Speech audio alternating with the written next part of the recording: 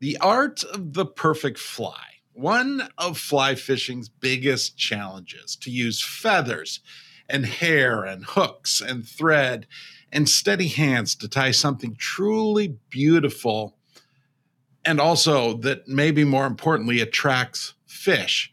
VerHelst does so professionally right here in Minnesota. He is proprietor of Stonefly Works and a guy who sort of had to reinvent himself. Today, Jay's story and a few tales I hope you enjoy as much as I did. I'm Bill Shirk. I hunt, I fish, I camp, and I tell tales. Welcome to the Minnesota Bound Podcast, the stories behind the stories. Well, Jay, thanks for joining me today.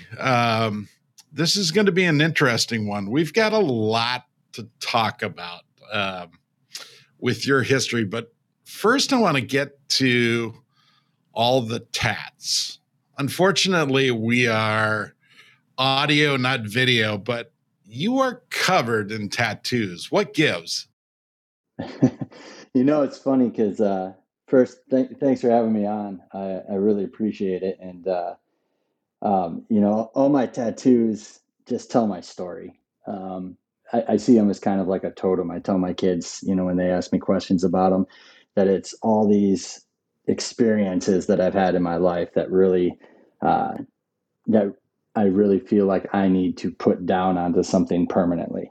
And that's my body. So if somebody passes you at the grocery store, it's like they look at you and they see fish.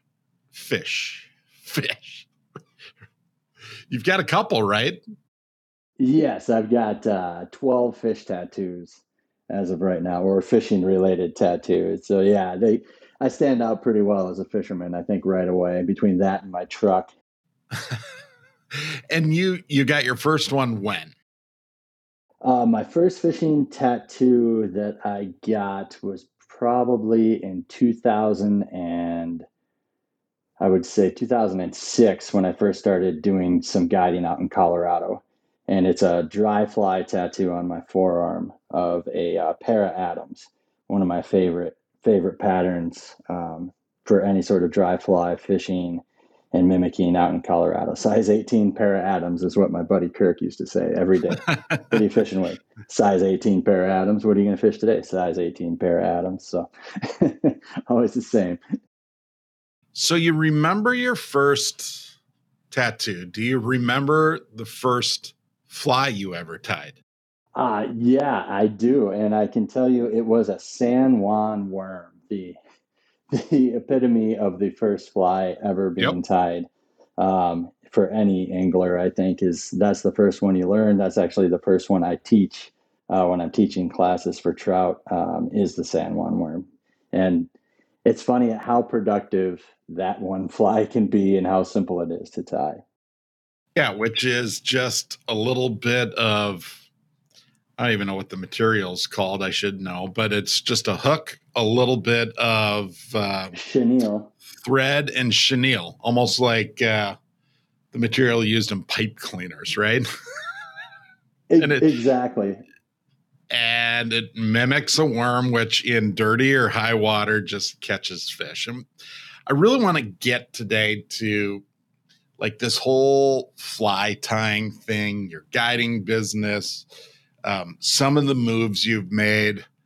But I want to go back. Let's go back in time. You're a Michigan guy. You grew up in Holland, Michigan. What was being a kid like for you?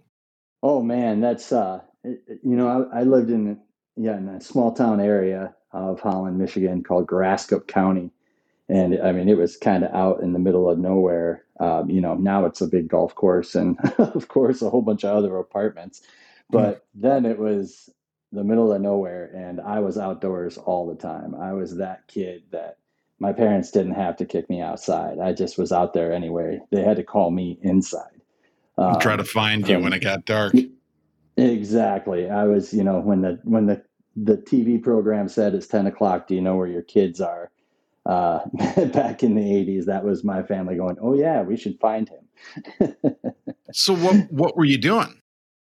I was playing in creeks and catching grasshoppers and frogs and out in the back ponds. We grew up in corn country for that area, so there was a lot of cornfields to run through. Catching spiders, big corn spiders and stuff like that was just fantastic.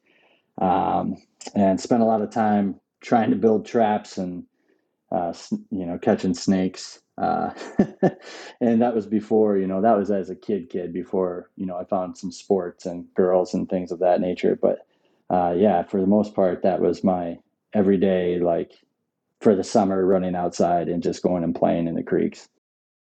Was fishing a thing for you at that time? Yeah, fishing was, it, I grew up with a dad who fished a lot, and we fished a lot off the piers, all the way up the coast of the west side of Michigan on Lake Michigan. And Hmm. we do a lot of perch fishing. We do, when the salmon would be running, we'd be trying to get salmon, brown trout, and the jumbo perch, off the piers is just a fantastic way of fishing. So you could catch two at a time there. You could have two hooks set up at a time on a rod, and you just pull them in hand over fist. So it was a lot of fun there. But yeah, I was a kid. There's pictures of me at the end of my dock with a fishing rod between my toes at the age of like 3, just sitting in about 2 feet of water waiting for a bite while everybody else is, playing on the beach and running around. So it's just where I was, and I've always enjoyed fishing.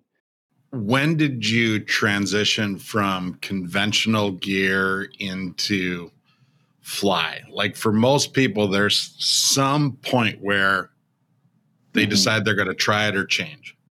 Yeah, so I first tried it in high school, and that was just like a day thing, and I never really thought too much about it. But when I went to Alaska and I was a horseback guide up there, um, I met up with a bunch of guys that were big into salmon, and I was like, oh, I love fishing too, and they invited me out with them, and all of a sudden I got a rod in my hand that I've never really thrown before, and I'm watching indicators floating down a river, and I'm like, what is going on? And I got into the rhythm of it all, and I was like, wow, this just feels right.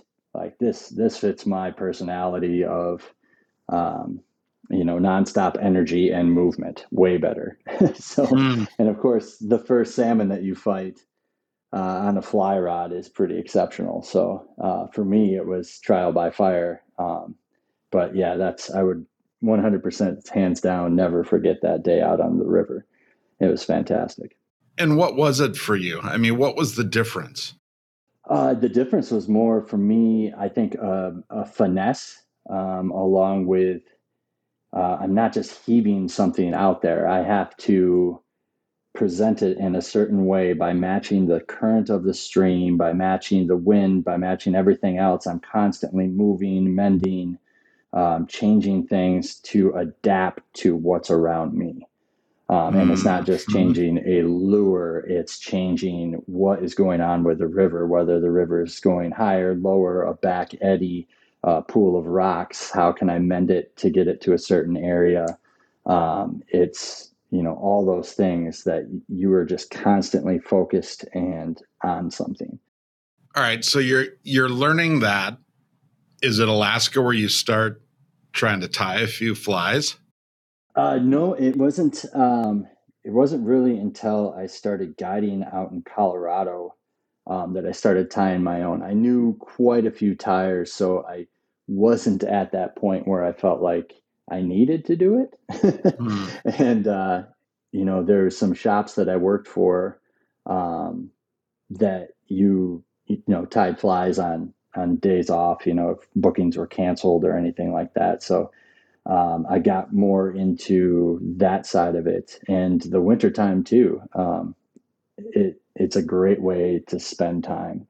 But my main reason for tying flies um, was the fact that I didn't really like what I was seeing out on the water from what other fly manufacturers had out there. There's just things that they're missing, and it's always been that way for me. Surrounding flies, I love tying something different. Hmm. All right, so Alaska. Colorado, you obviously had some sense of wanderlust, like that adventure from being a kid wandering around to taking the world by storm.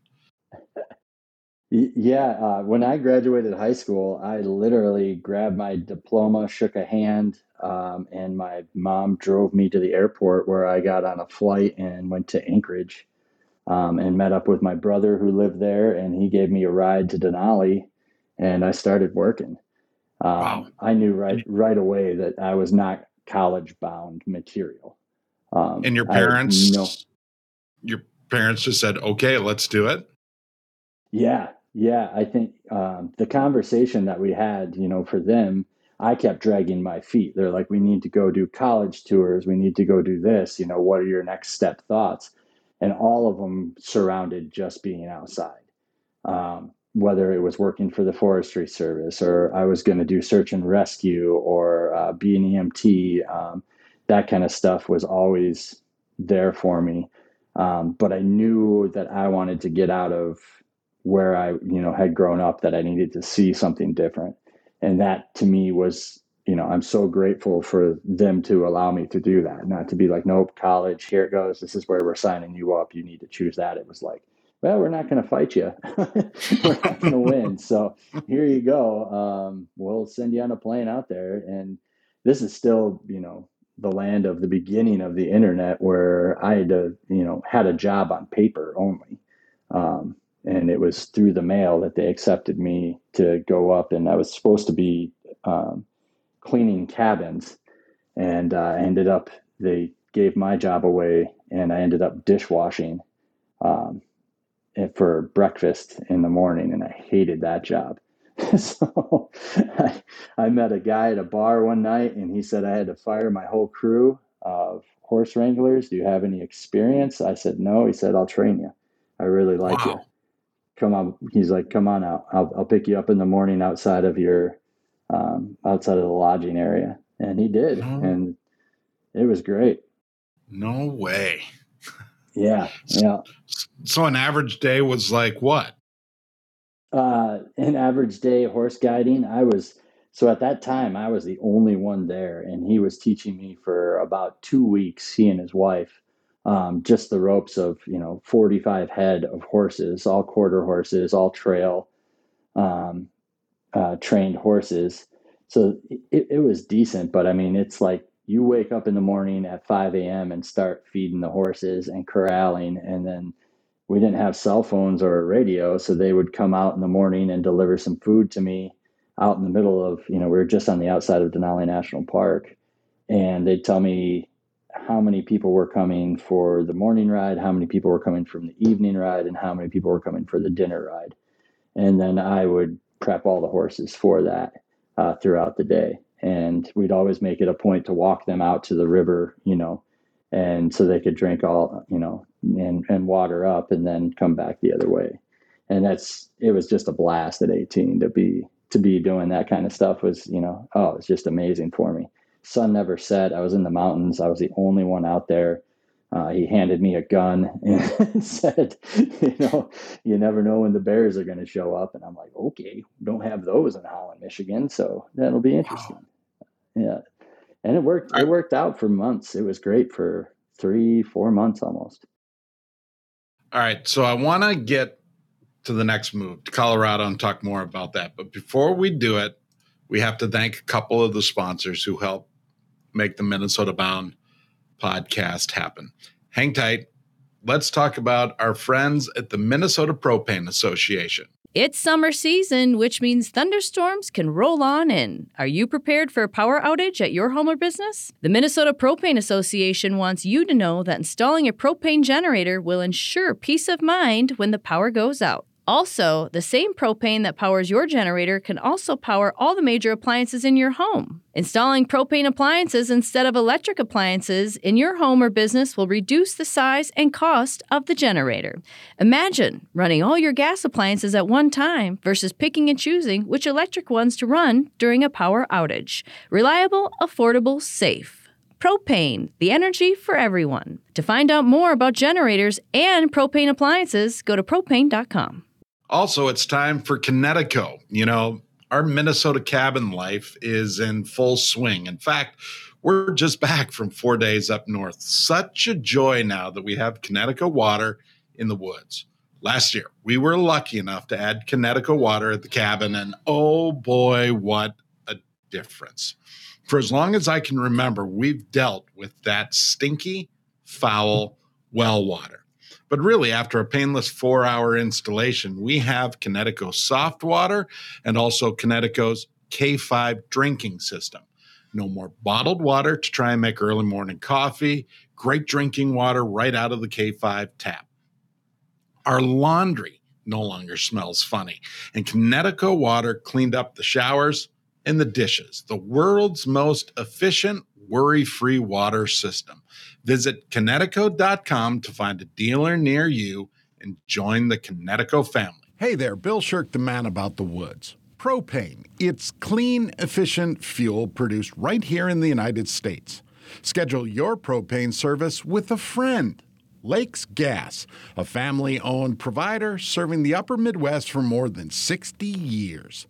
54 convenient locations in Minnesota and Wisconsin, now with offices in North Dakota and South Dakota, too. Lakes Gas employees live in the communities they serve, so you can expect personalized service from professionals. Oh, and the Lakes Gas offers competitive pricing without all the extras that tend to drive up fuel prices. Safe, dependable service. Lakes Gas, the right choice for your home, business, or farm.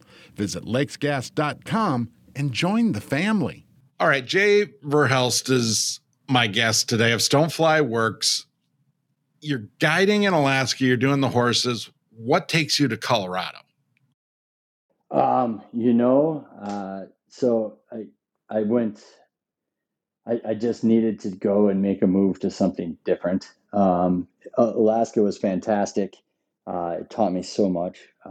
But I wanted to really be in the mountains and run around and be around some other people, as well, because, it can get a little desolate up there. Right. So, Right. going and working, I actually got a job out in Steamboat, Colorado. So I flew back home to Michigan, cashed in my chips, and bought a 1989 Ford Aerostar conversion van.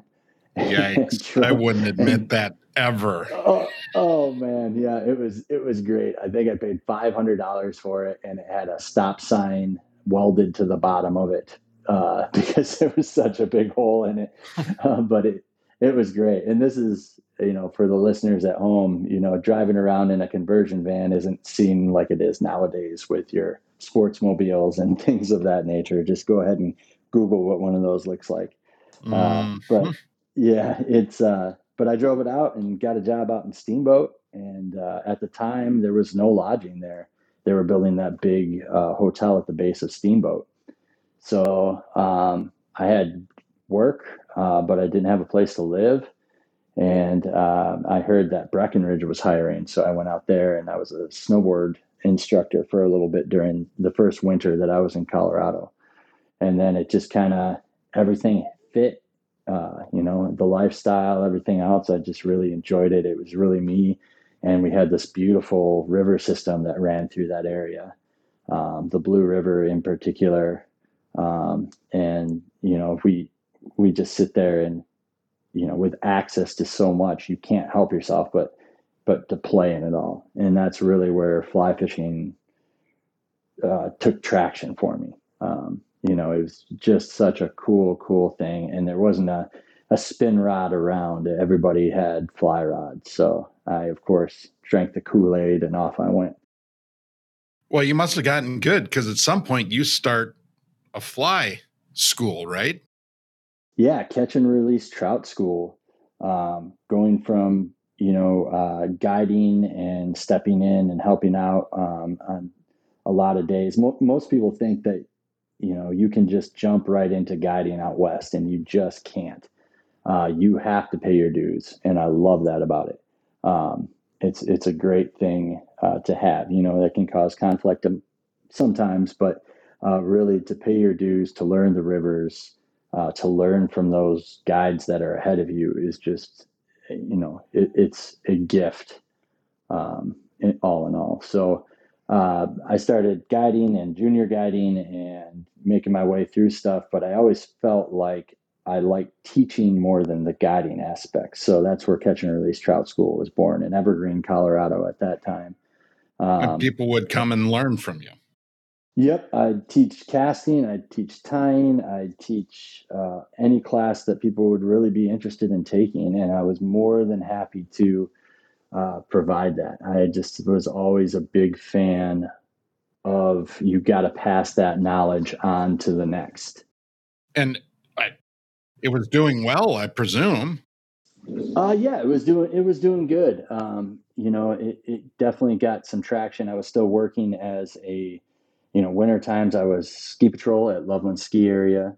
And then I was teaching as well at Forest Heights Lodge, working with kids there and youth in programs. But yeah, the Catch and Release Trout School was a great time. And then the guiding side of it all, I definitely loved all the people that I met and all the knowledge that they could pass on to me for sure. And yeah, I thought that's where I'd be for the rest of my life. And nothing ever works out that way. So here you are in Minnesota. What happened? The phone rang one day?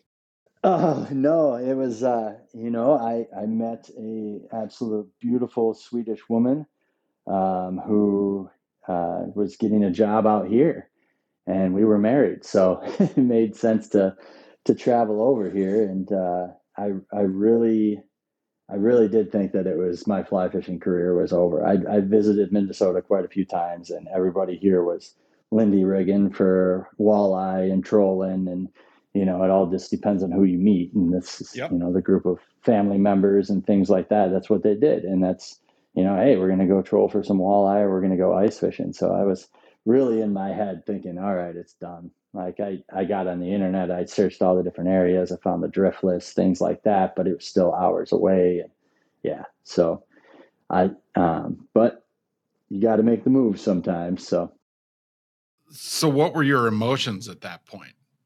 Were you like, well, I'll figure something new out, or were you kind of sick to your stomach? Oh, I was definitely sick to. And I'm asking that because it just, like, I get it. It gets in your DNA a little bit. Yep. And that really is, I really thought that, okay, I'm just going to have to give up completely on what I was doing. There's nobody, I didn't know anyone in the fly fishing industry at that time in 2013 out here that was doing anything like that. And that was, out here running drift boats or anything. And I really thought that I was just going to have to reinvent myself in a way, going from ski patrolling mountains and avalanche busting and search and rescue stuff in the winters to, who knows, shoveling snow out here, I guess. Being a plow driver, I don't know what it would have brought, but I got real lucky.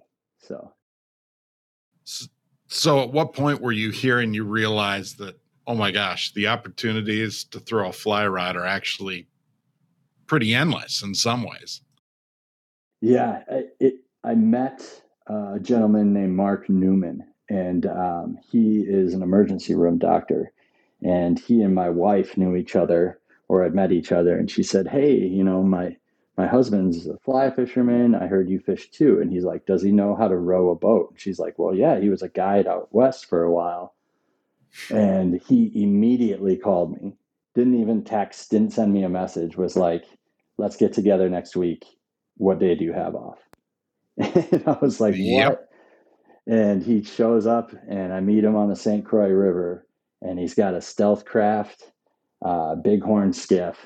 And I was like, I know that boat. It's from Michigan. And, we just immediately hit it off. He and I still fish all the time together. And he looked at you and said, what do you do with this thing? Yeah, and you said, hop in, I'll show you. Exactly. And, oh, man, I went from casting 4 weights and 5 weights to 8 weights so fast. It was ridiculous. And it just blew my mind. I was unbelievably sold on the fishing out here within the first week of fishing it. It was great. All right. So what happened to your fly tying passion? Yeah. So I went from tying size 22 midges and, Which are tiny, by the GGBs. way, for people who might not know. That's like darn near, the size of a pepper ground. I mean, they're just Yeah. tying them on at my age is tough, tiny.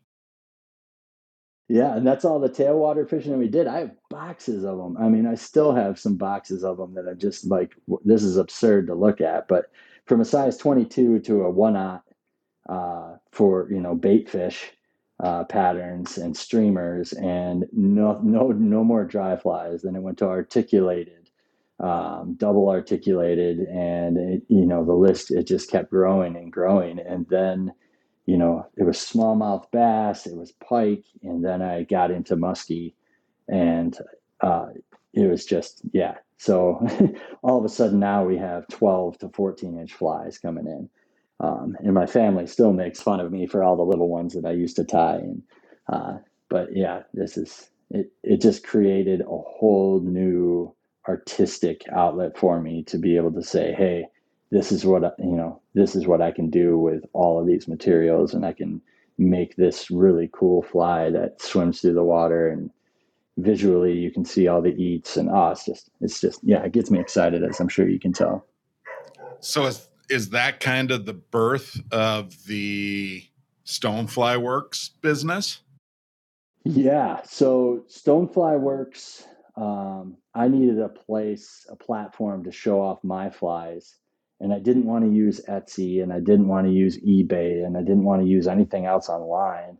Unfortunately, a lot of the social media is a necessary evil right now, and I wanted to have a place of my own that I wasn't getting lost in all the other buzz. I didn't want to do TikTok dances and all that stuff that we see nowadays. Um, and that's, my buddy was like, hey, let's do this. Let's get you a platform. I'm going to help you out. And he's my buddy from Colorado, Will, who just really pushed it and was like, yeah, let's do it now. And it's just been great. And it's got tutorials on it. It's not only has myself on there, there's other tires that I know and that I really appreciate their flies. They're on there presenting their patterns and materials, and then you can buy our goods as well. All my flies are available online for sale, and um, we like to keep it local, and that's what we say all the time. It's local flies. Well, that's what was so fun. When you and I met, I was walking through the Great Waters Fly Fishing Expo, which is our local, annual sort of trade show. And here you have this big booth all decked out, some of the most colorful stuff around. I'm like, why don't I know this guy?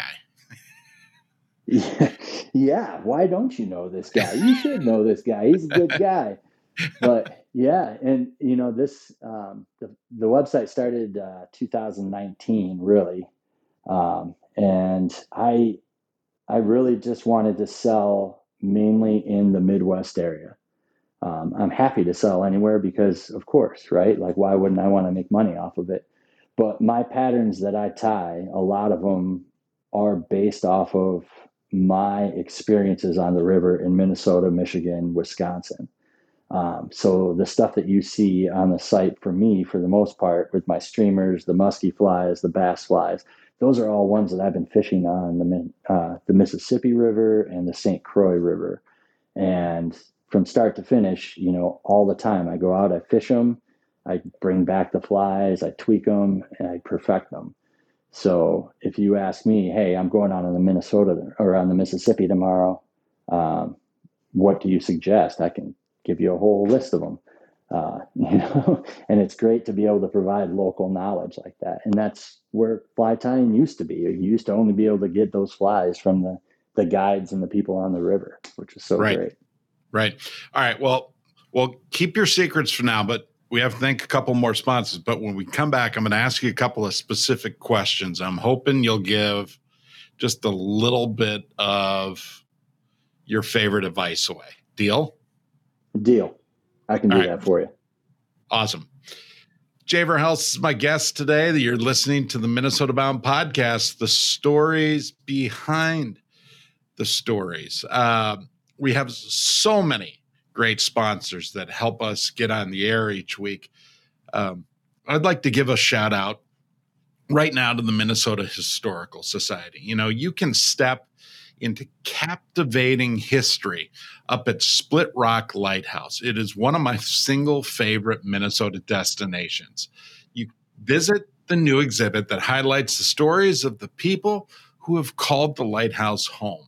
You can walk in the footsteps of former lighthouse keepers, marvel at the lighthouse lens. You can discover the wheel of the Madeira shipwreck recovered from Lake Superior's depths. It is a historic landmark that guided ships through dangerous waters. Come explore Split Rock Lighthouse, a timeless Lake Superior destination. You can learn more and plan your trip at mnhs.info/splitrockbound. Also, a shout out to our friends at Star Bank. Ron Schera here with a question. Have you ever heard of an economic first responder? That's an economic first responder. Well, it's real. Think of Star Bank. Star Bank is saving local businesses as an economic first responder in the Twin Cities, the West Metro, and rural Minnesota. Star Bank has been helping small businesses keep their lights on, pay their rent, pay their employees for months now. In fact, Star Bank has helped 629 local businesses during this pandemic. And they've been keeping small businesses on Minnesota's main streets as well. Keeping small businesses alive. Economic first responders indeed. You know, Star Bank is our local hero during this pandemic. Find Star Bank at starbank.net on Facebook and on LinkedIn. Bank locally with Star Bank. Member FDIC, equal housing lender. That's my choice, Star Bank. Ron Schera here. We also want to thank North Dakota Tourism. You know, North Dakota is one of my favorite all-time hunting destinations. I can't believe it. It's the middle of the summer, and it's already time to start planning fall hunts in North Dakota. I have a few facts for you on the state's current hunting conditions. Get this, 2023 is one of the wettest springs on record, which means an estimated 3.4 million breeding ducks. That number is up from last year. Also, the 2023 spring pheasant crowing count survey is up 30% from last year. You add to that North Dakota's plots program, 800,000 acres of private land that is open to public walk-in hunting, and you have the perfect spot just waiting for your perfect fall hunt. Make memories and hunt North Dakota. Plan your adventure just like I do at hellond.com. Also, we'd like to thank Rudy Luther Toyota. Ready for a women-forward car dealership? Rudy Luther Toyota empowers their many women on staff in sales, management, and service. Whether you are looking for a new Toyota or pre-owned vehicle, Rudy Luther Toyota has something for everyone. Every vehicle comes with a Luther Advantage. 10 cents off fuel and car wash discounts at holiday stations, Luther Advantage warranty, and 5-day return policy on pre-owned vehicles. Located just 5 minutes west of downtown Minneapolis, off 394 and General Mills Boulevard. And they're also hiring. Want to join the team but don't know where to start? Visit rudyluthertoyota.com today. VerHelst is a fly tyer and fly angler who found new life here in Minnesota. You talked about the St. Croix River. Is that where you mostly fish? Yeah, I do fish a lot there. I would say Mississippi over the St. Croix as far as time spent. Okay, good. But that is definitely they're neck and neck pretty much. And what are you chasing? Smallmouth bass, hands down, smallies all day long. Is it a size? Is it a numbers game? Like, what is it for you?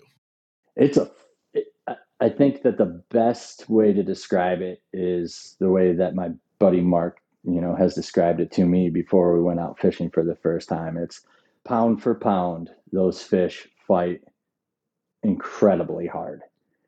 And it's amazing what fighting a fish on an 8-weight rod and barely being able to hold it in your hand. And you get a 19, 20-inch smallmouth on board. And it's just, it's like a freight train. It's so much fun. I do a lot of smallmouth fishing, and I prefer fly rods for sure. In fact, we used to fish the Mississippi exclusively with fly rods, and it's more intimate, right? It's more of a personal process. I think you said earlier, versus just chucking out something as far as you can. You're thinking about where you want that fly to land. You're thinking about what fly you're using and what it mimics and how it works in the water. You're looking for specific pockets and rocks and current seams and current change. I don't know. It's just, I forget about everything when I'm doing it. Exactly. I feel the exact same way. There's just so much more to pay attention to while you're doing that, while you're fishing a fly, especially a streamer.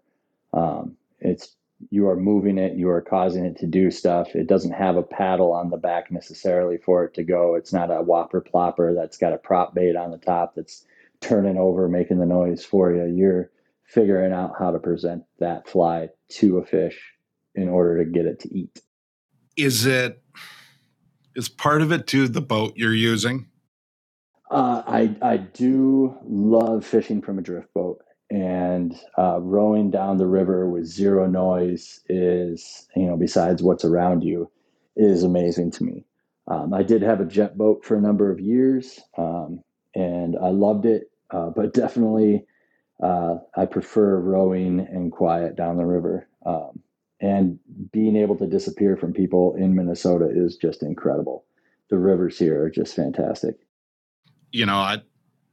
I have a couple of drift boats. One's for sale, shameless plug there. But every time I get somebody in the boat who hasn't done it before, the biggest hardcore walleye and bass heads, being in a drift boat, just letting the river take you and just fishing in that silence, it just changes people.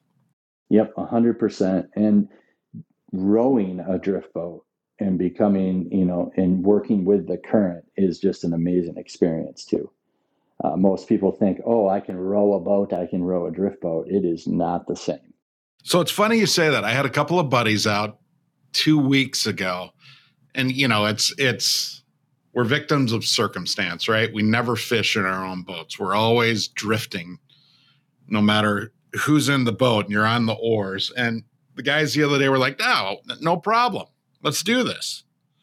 And it was instantly 360s and out in the middle, then right up against the banks. Now we're backward. We're going sideways. Look at, there's a rock coming. There are baits up in trees. How do I go get that? Like, it was just chaos, and I couldn't believe it. Oh yeah, the pandemonium that comes from that is amazing. I know it's not easy. Some of the most athletic guys I know have come out and rode with me and ran me into everything. And within 45 minutes are like, no, I'm done. And it's not even me saying you're done. It's them saying, I cannot go anymore. I cannot process this. Even when there's nothing to run into. Yeah, absolutely. They'll find it. It's like skiing. You don't look at it. Don't look at it. Just back row. Row. You're fine. No. Don't push forward. I told you. You never go forward. Always pull. Yeah. All right. We'll save that conversation for another day. But I do really want to get to a couple more of the specifics on your flies. You love smallmouth. What minnow patterns, crayfish, like, what's your draw? What are you trying to copy? Bait fish patterns, 100%. I love, I can't say 100%. Bait fish patterns would be my first choice on the river every day that I'm going to be casting. Even if it's a nice, beautiful July day and you're thinking to yourself, there's going to be a popper action, I typically will be throwing a bait fish pattern, particularly the color of white. It's just a fantastic gun to my head. Had one fly to fish, color wise, it would be a white baitfish pattern. Gee, that seems like a great name for a fly. Yeah, it does seem like a great name for a fly. Someone should come out with that. Which your fly is called what?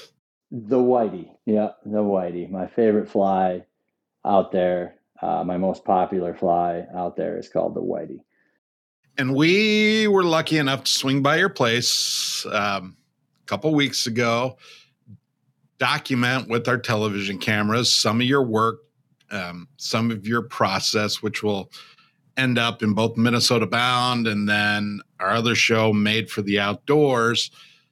But you're tying flies like, yeah, this guy swung by.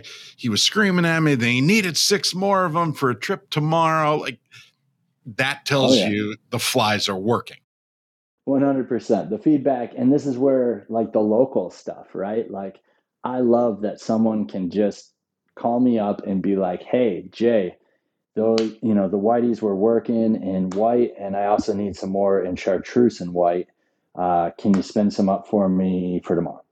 I love being able to do that way more than getting an order online where I'm sending it out, overseas. Having somebody come by the house and give me a high five and, talk shop with me about the river conditions is just, it's fantastic.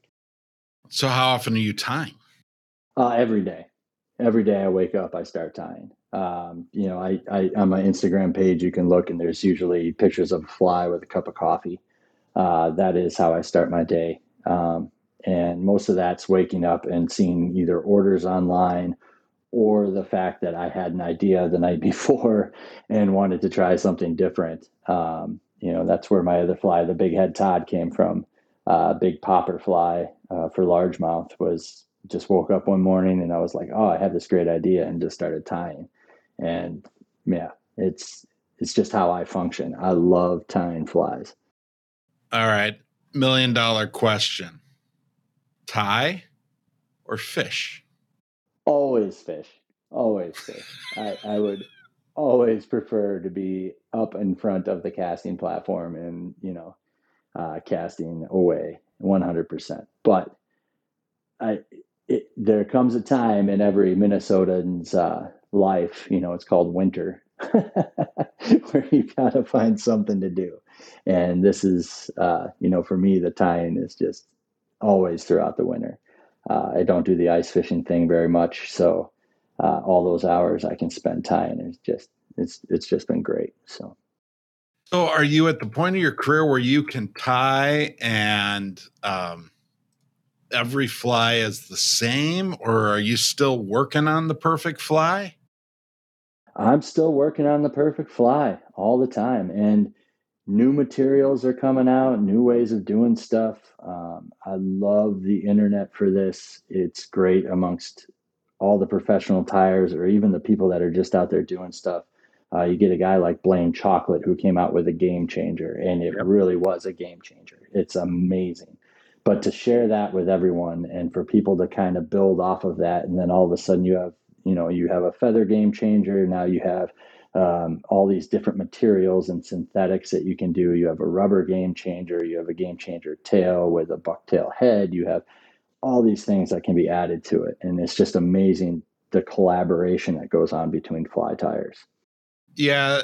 My sense is a lot of you work in a harmony versus against each other. Yeah. Yep. And that's what I love about, our industry in general. It's, we're always told that we're a small part of fishing, and that's great. We are. There's so much different types of fishing and so many different types of fishing out there. And there's bigger groups than us everywhere, but the smaller the group, the more intimate it can be. And it's great to reach out to people and be like, hey, how do you tie this? And nobody's like, I'm not going to tell you. It's like, oh yeah, here's the pattern. Here's the recipe. Go out and do it.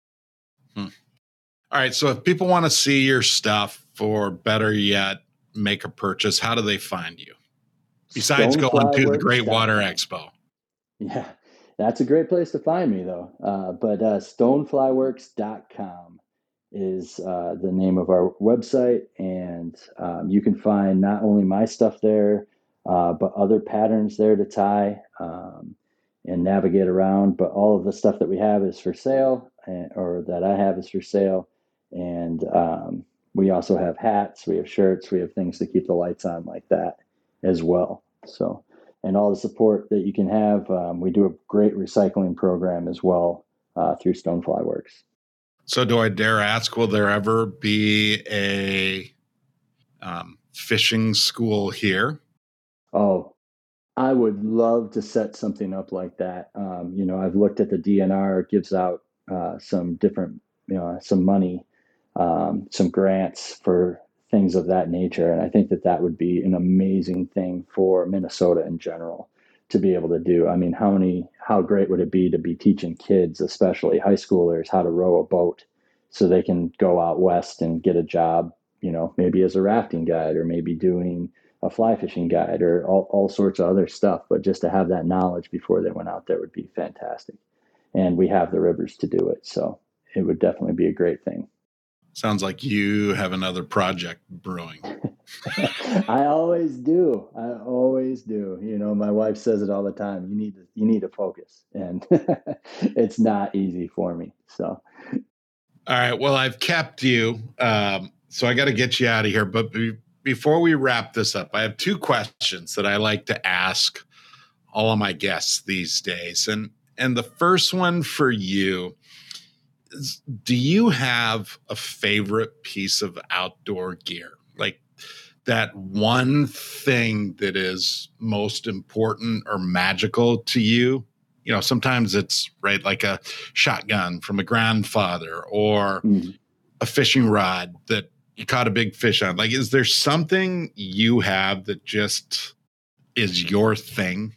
Yes, I would say honestly, hands down, it's my drift boat. And, even if I'm not fishing out of it, and I can take it on the water and just kind of cruise around in it with the kids and stuff. It's a great thing. So my drift boat by far is my favorite piece of equipment that I have out here. Is it clean? Is it well lived in? Oh yeah, it's well lived in, but it's well taken care of too. I wash the heck out of it and, clean it up after every single trip. So I am meticulous about the gear that I have, functioning. So it's one of those things people look at it and they're like, wow, this thing's beautiful. And I always take, great pride in that. So. All right. Second question for you. We know your favorite piece of gear, but is there a moment, an outdoor moment that you look back on that changed you? Just that one thing that just had an impact on your life? Yeah, honestly, it is and always will be fishing with my dad. That was our biggest connection growing up, was he and I being able to fish together. So I hold that above and beyond anything else. Is there a certain spot or a certain place that comes to mind? It's perch fishing off the pier and in Holland. Wow. And the biggest thing is just him telling me those stories of his family taking him fishing, his uncles taking him fishing, and his dad taking him fishing. And then suddenly, you get transported back there in your mind all the time. So those stories are always, very special. That's awesome. That's awesome. Those are great, great memories. And now with your kids, you get to make more of those. I plan on it all the time. I love having my kids on my boat. They fish more than I do, and that's what they should be doing. So, ages, by the way? I have one 15-year-old daughter and a 7-year-old son. Prime time. Always good. Always looking forward to the next trip with those guys. They're fantastic. Well, Jay, sure do appreciate the time today. What a story. We are lucky to have you here in Minnesota, and I can't wait to see the banner for your fishing school. Oh, fantastic. Thank you so much. I really appreciate you having me on, and whoever's listening to this and they're going to get that idea. Yeah, come on, bring it. Let's do it. Let's make it happen. I'm game. Stonefly Works. Check out Jay's favorite flies online. Otherwise, watch for the stories on Minnesota Bound and Made for the Outdoors. So that's the podcast for today, the stories behind the stories. We have so many great sponsors who help us get on the air each week. Of course, the podcast presented by Kinetico, also our good friends at the Minnesota Propane Association, Star Bank, the Minnesota Historical Society, Rudy Luther, Lakes Gas, and North Dakota Tourism. As we always say, don't forget to introduce a kid to the great outdoors. We'll see you next week.